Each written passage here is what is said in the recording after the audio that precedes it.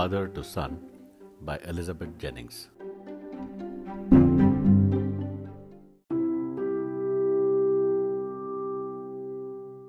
The poem shows the internal conflict that a father undergoes when his son grows up and possesses his own interests, ideas, and perceptions.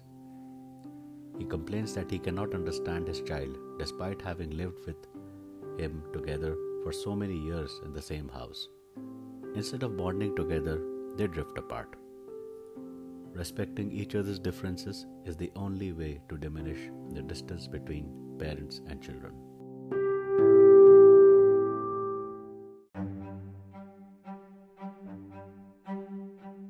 I do not understand this child, though we have lived together now in the same house for years.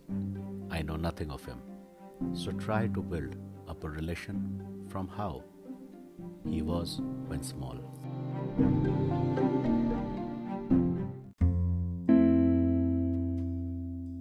The father unhappily reflects on his inability to understand his own son.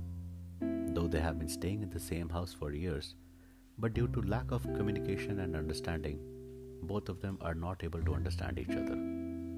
The father does not know much about his son's interests, like or dislike. He tries to build up the same kind of relationship he used to have when his son was a child.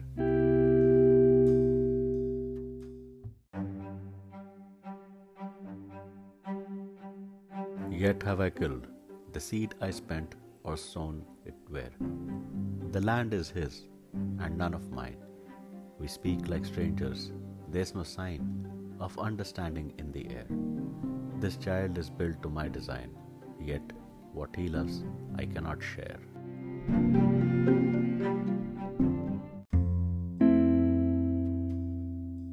The father wonders who is responsible for the failure of this relationship.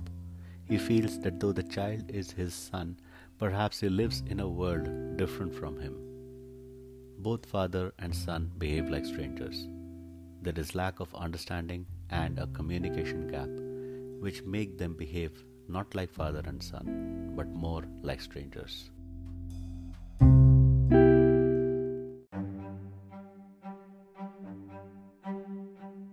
Silence surrounds us. I would have him, prodigal, returning to his father's house, the home he knew, rather than see him make and move his world. I would forgive him too, shaping from sorrow a new love.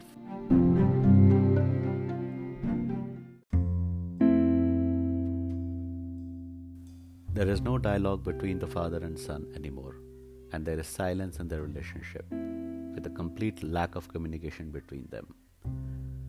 The father sees his son as a prodigal and wants him to return home where he always belonged to. They want to rebuild the relationship and start afresh. The father is willing to forgive his son for going away and growing apart.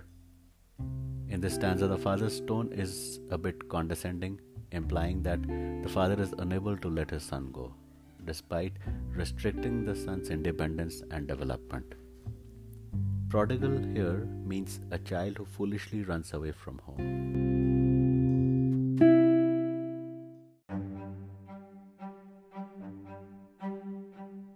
Father and son, we both must live on the same globe and on the same land. He speaks, I cannot understand myself why anger grows from grief. We each put out an empty hand, longing for something to forgive.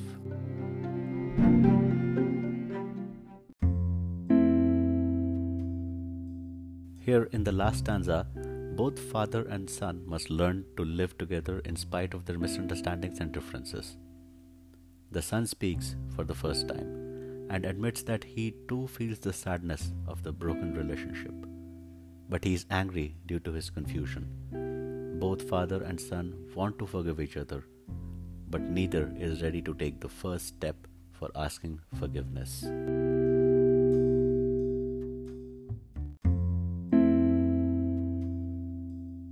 Poetic devices used in the poem: antithesis, two contrasting or opposing ideas that are put together. For example, the land is his and none of mine. Alliteration. It shows the occurrence or repetition of the same sound or letter in the beginning or most of the words in a sentence.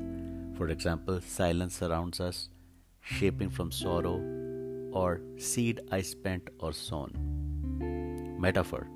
An implied comparison is made between two unlike things that actually have something in common. For example, we both must live on the same globe and the same land. Synecdoche. A part is made of to represent the whole or vice versa.